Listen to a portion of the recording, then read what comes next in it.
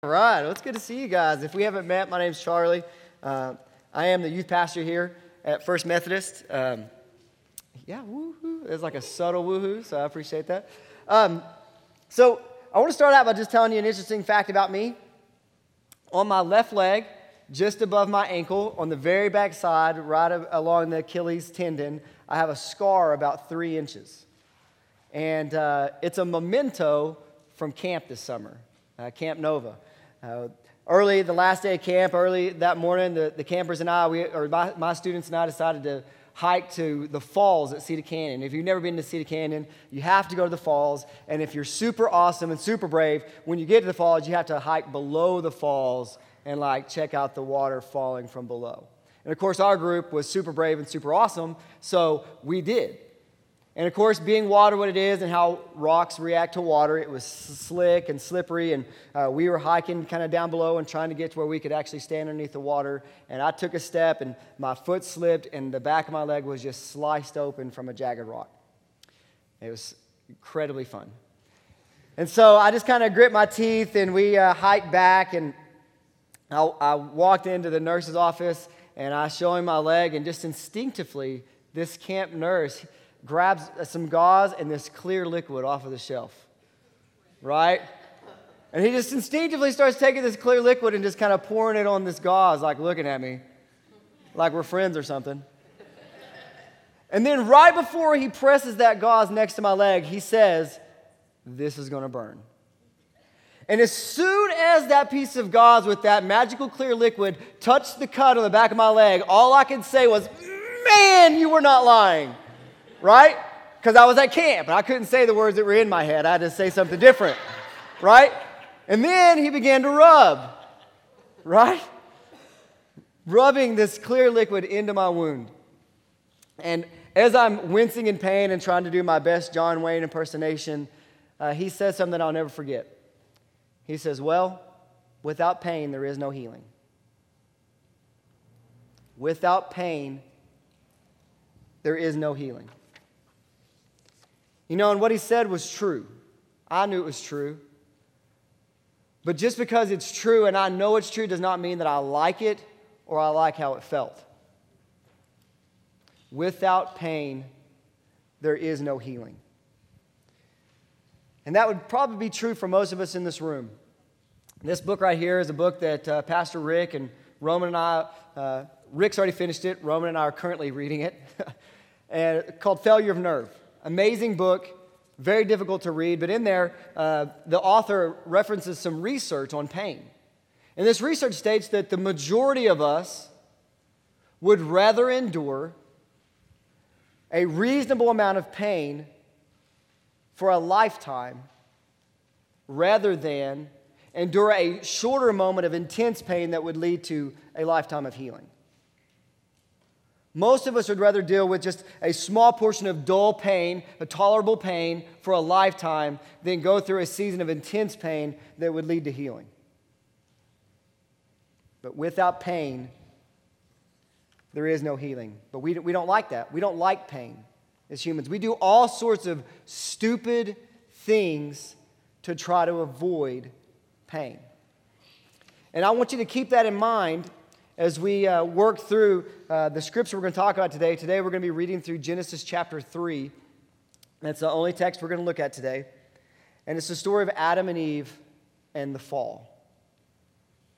But I love this text because it's the perfect text to talk with a mixed group of people. In this story, there are 3 characters. There's God, there's Adam, and there's Eve. We can say 4 if we want to count the serpent. But in this story, there's a male and a female, and we have males and females in here. And so this is a great story for you to try to relate to the characters. I really want you to try to connect with their emotions. Think, what would you do in that scenario? How would you feel if you betrayed the only person who you've ever known to love you? If you disobeyed them and broke the world, essentially, what would be going on in your mind? And so with that said, if you are following along, we're going to be in Genesis chapter 3, and I'm just going to kind of work through that whole text. We're going to read for a little bit, and we're going to talk for a little bit, and then we'll read some more. So let's start Genesis chapter 3, verse 1. The serpent was the shrewdest of all the wild animals the Lord God had made. One day he asked the woman, "Did God really say you must not eat the fruit from any of the trees in the garden?" This is subtle. Notice the serpent didn't say, God didn't say that. He said, did God really say that? He's trying to cast doubt into the minds of Adam and Eve. It's very subtle. Verse 2. "Of course we may eat from the trees in the garden," the woman replied. "It is only the fruit from the tree in the middle of the garden that we're not allowed to eat. God said you must not eat it or even touch it. If you do, you will die." Question for you. Is that what God said? No. From the front row who's here for this first service. Good job. Way to pay attention. No, the answer is no. And this is just sidebar. This is bonus for you getting up and being at church. This is just bonus material for you. That is not what God said. God in chapter 2 said to Adam, you should not eat the fruit of the tree of the knowledge of good and evil. He did not say anything about don't touch it. And so just for us, it's just very important that we accurately understand God's word. And we accurately apply God's word. That's why it's important to come to a context like this and discuss God's word. That's why it's important to get into a small group and discuss God's word. Because if we're not careful, we can end up being more strict than God. Because God said don't eat it. Eve added don't even touch it. And that's a very slippery slope when we attempt to start being more strict than God himself is being. So that's bonus for you just for showing up today. So congratulations. Let's keep going. Verse 4, "You won't die," the serpent replied to the woman. "God knows that your eyes will be open as soon as you eat it, and you will be like God, knowing both good and evil." The woman was convinced. She saw that the tree was beautiful and its fruit looked delicious. She wanted the wisdom it would give her. So she took some of the fruit and ate it. Then she gave some to her husband who was with her, and he ate it too. Another sidebar moment. Eve gets a bad rap for breaking the world, right? No, her and Adam made that decision together. It says he was there with her. He heard what the serpent said. He was tempted as well. They both committed that sin and broke the world together. Okay, it wasn't just Eve's fault.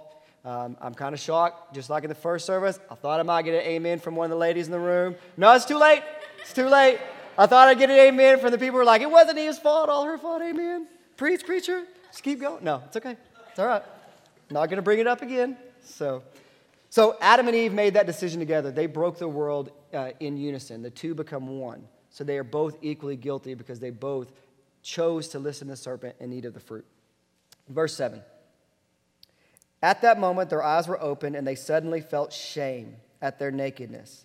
So they sewed fig leaves together to cover themselves." And I want to stop right there. So a lot happens here between verses 3 and verses 7. Adam and Eve decide to betray the only being they have ever known to love them. They decide to disobey their father, their creator. And in doing so, they feel shame for the first time. They realize that they are naked for the first time. And they begin to think through how they can fix that problem. Sin often leads to a cover-up. For some reason, built into our fallen nature is this tendency when we make a mistake, instinctively to start thinking about, how can I hide this?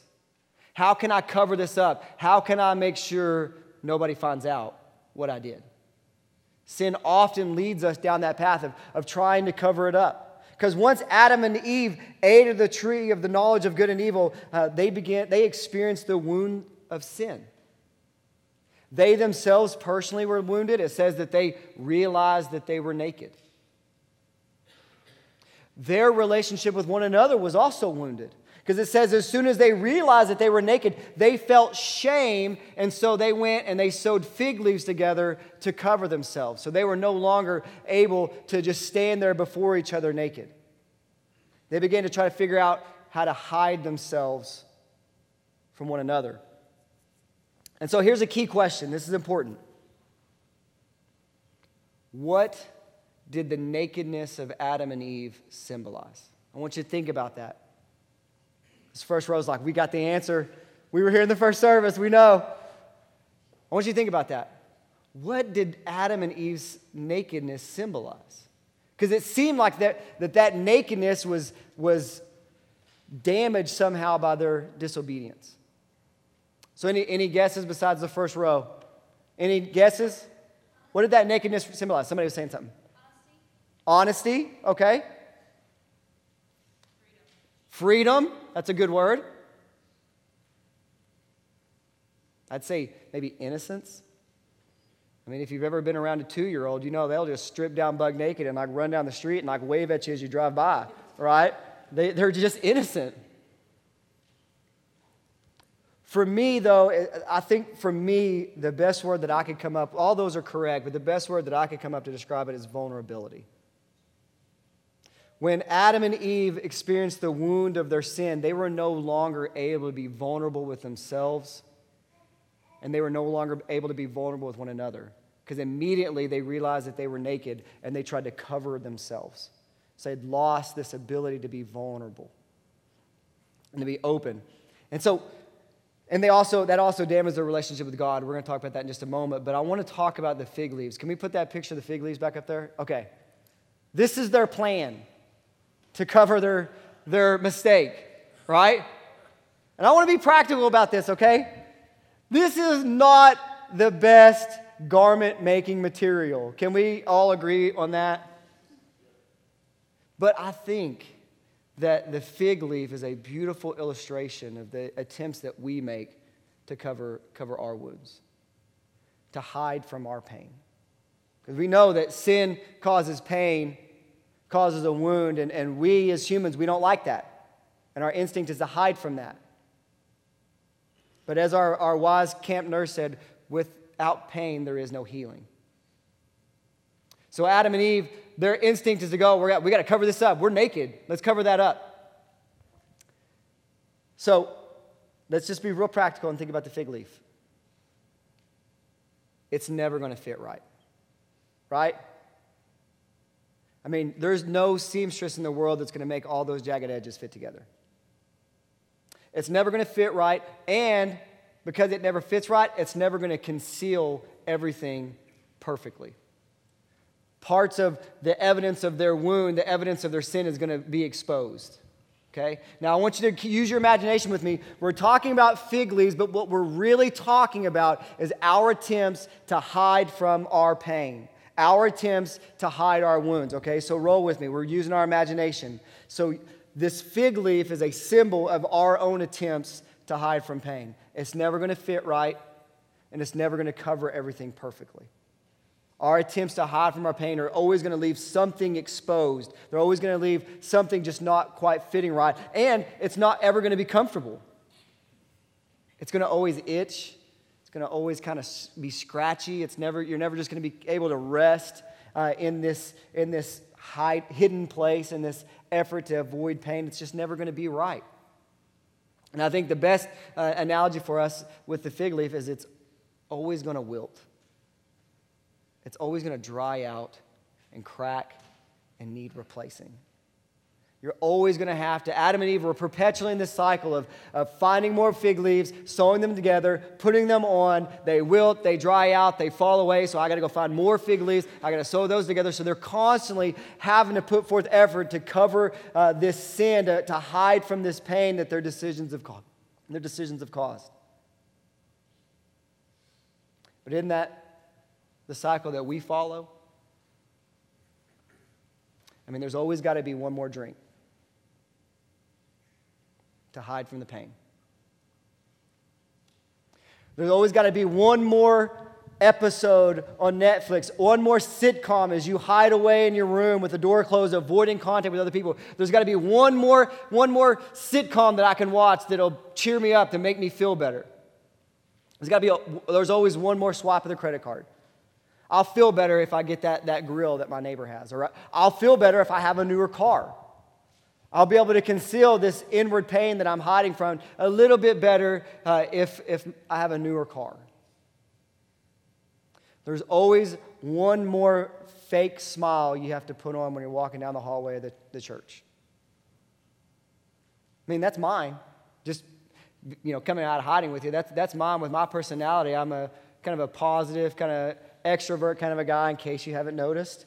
And it's much easier for me when I'm hurt and going through pain to like smile and joke and be like, hey, how are you? Oh, good, I'm great, everything's great, we got buckets of gold at my house, what about your house, It's much easier for me to do that than to come out of hiding and say, no, I'm really having a bad day, I'm hurting, I'm in pain. Okay, now I told the first service this, don't be trying to hold me accountable in the hallway if I tell you I'm doing great. Be like, are you really doing great? Like, don't be trying to hold me accountable. But that's what we do. But the fact that our attempts to hide from pain continue to wilt and need replacing should convince us that hiding prevents healing. Hiding prevents healing. If you're consistently hiding from your pain, you're really preventing yourself from being healed from that pain. And that was true for Adam and Eve personally. It was true between their relationship with one another because they were hiding from one another by trying to make these fig leaf garments. But it also applied to their relationship with God. You see, let's go to verse 8 through 10 and look at that. It says, when the cool evening breezes were blowing, the man and his wife heard the Lord God walking about in the garden. So they hid from the Lord God among the trees. Then the Lord God called to the man, where are you? And he replied, I heard you walking in the garden, so I hid. I was afraid because I was naked. Pain and fear often are hand in hand. I'm hurting, I'm afraid, I'm going to hide. Now, what was Adam afraid of? Think about that. Like, it was just him and Eve and God. And the circumstances were perfect in which he had lived in, so he hadn't experienced anything previous to that would cause him to be in fear of anything. I make the case that it was his lack of vulnerability, his loss of vulnerability that had caused him to no longer be confident in his trust that God is good. Because he lost that trust to stand before God unashamed, and so that caused him to doubt, is God good? If he's not good, if I don't know if he's good, what happens if I stand before him and reveal this pain that I have? How is he going to deal with it? So he's lost that trust in who God is. Now here's the interesting point. This is a very, very, very, very important question. Did God know what Adam and Eve had done and where they were hiding before he asked the question? I hear a few yeses. Everybody else saying no? Did God know what Adam and Eve had done and where they're hiding before he asked the question? Raise your hand if you say yes. He already knew. Okay. You're right. But that's key. Don't skip that. That's key.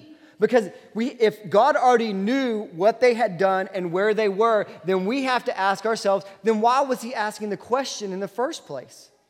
Why didn't he just go in there and like snap his hands and make all the trees disappear and just get up in Adam's face and say, I know what you did and I'm so mad and I can't believe you did that. You broke the world, man. Or why didn't he just like reach through the trees with his like super arm and grab Adam and like pull him up close to him and get onto him? Like, why did you do that? See, he didn't do that because he knew the reason that Adam was hiding was because he was hurting. And if he forced him out of hiding, he would cause more pain. So what God in his infinite wisdom and his love, what he began to do is he began to woo Adam and Eve out of hiding. Where are you? Where are you? He was beginning to woo them and invite Adam and Eve to come out of hiding so they could receive healing. He was asking questions to show and remind them of his goodness. I'm not just going to burn the place down and find you and just read you the right act. I'm not going to just get on to you. I'm not going to smite you. I want to know where you are. I want you to come to me. Don't hide. I want to heal you. I want to help with the pain. Now, this is important. I believe God wanted to heal Adam and Eve, but he wasn't going to minimize the pain. Coming out of hiding was not going to make the pain go away. Really, I think what we're going to see here is that them coming out of hiding made the pain worse. There was more pain to be experienced. But at the end of it, there was healing. You see, Adam and Eve came out of hiding, but what's the end result? In verse 21, it says that God went and he made clothes for them out of the skins of an animal. Okay? Now, again, I want you to use your imagination with me. Imagine the comparison of plucking a leaf off of a tree and watching an animal be killed and skinned. Imagine that. Imagine the sounds, smells, the experience, the emotions. See, Adam and Eve came out of hiding, and what they came out of hiding to was God having to kill an animal, remove its skin to make a more permanent clothing for them. So that to me would have stirred up more pain with them than like, oh man, that animal had to give its life because of the mistake I made to cover, me because of what I did. And it doesn't say it overtly in that text, but you can infer, and I think it's wise to infer, that was the introduction of the sacrificial system that would lead to the sacrifice of Christ that would ultimately cover the consequence of all of our sins and provide a complete healing for all of us. So Adam and Eve experienced a temporary moment of intense pain, but it led to a complete healing for not only them, but for all of us. But in order for that to take place, they had to come out of hiding and be willing to experience a short amount of intense pain that would lead to healing. Without pain, there is no healing. And hiding prevents healing. We have to get to the place where we trust our Savior enough to come out of hiding and be honest with Him about our pain. That text that we read should be one of the most beautiful, impactful, tear-inspiring scriptures that we ever read. This God who knew what Adam and Eve had done, how He had betrayed them, how they had wronged Him, how they had broken the world, the perfect environment that He had created, comes and says, "Where are you? I want you to come to me." And He's saying the same thing to us. Some of us are struggling with pain. Some of us have been through pain and we're hiding from it. In all the silly ways that we just talked about in others. And so this is the normal place in the sermon where I'm like, okay, here's the 3 to 5 steps to dealing with pain. But I don't really feel like that's what the Lord wants to do today. I feel like really what the Lord's desire for today, I feel like is for some of us to just get to that place where we're like, man, that hurts, but I'm coming out of hiding. I gotta tell the Lord that it hurts, that I'm in pain, and I need healing, and I don't want to hide anymore. And so I'm going to invite the worship team or Jason, whoever it is, to come back up, and I just want to make the altar open. I'm going to invite Roman up, and Lupe and Kelsey are going to be up and available as well. And I just want this to be a moment to where, if nothing else, you can just come forward and be honest with the Lord and say, "Lord, I'm in pain. It hurts. And I need healing. And I'm trusting that you'll do that if I'll be honest about my pain." And the only other thing I would challenge you to on your little piece of paper, that next step, is to make a commitment of somebody that you trust that you can tell you're in pain. Because Adam and Eve, they went to God and they came out of hiding and went to God, but they still had one another as well. And so we can't just trust the Lord with our pain. We need to trust that pain with other people as well. And so just if you come forward and you are honest with God, I just encourage you to find somebody else in your life that you can be honest with as well about that pain. So I'm going to say a quick prayer, and then the altar will be open if you'd like to come and pray.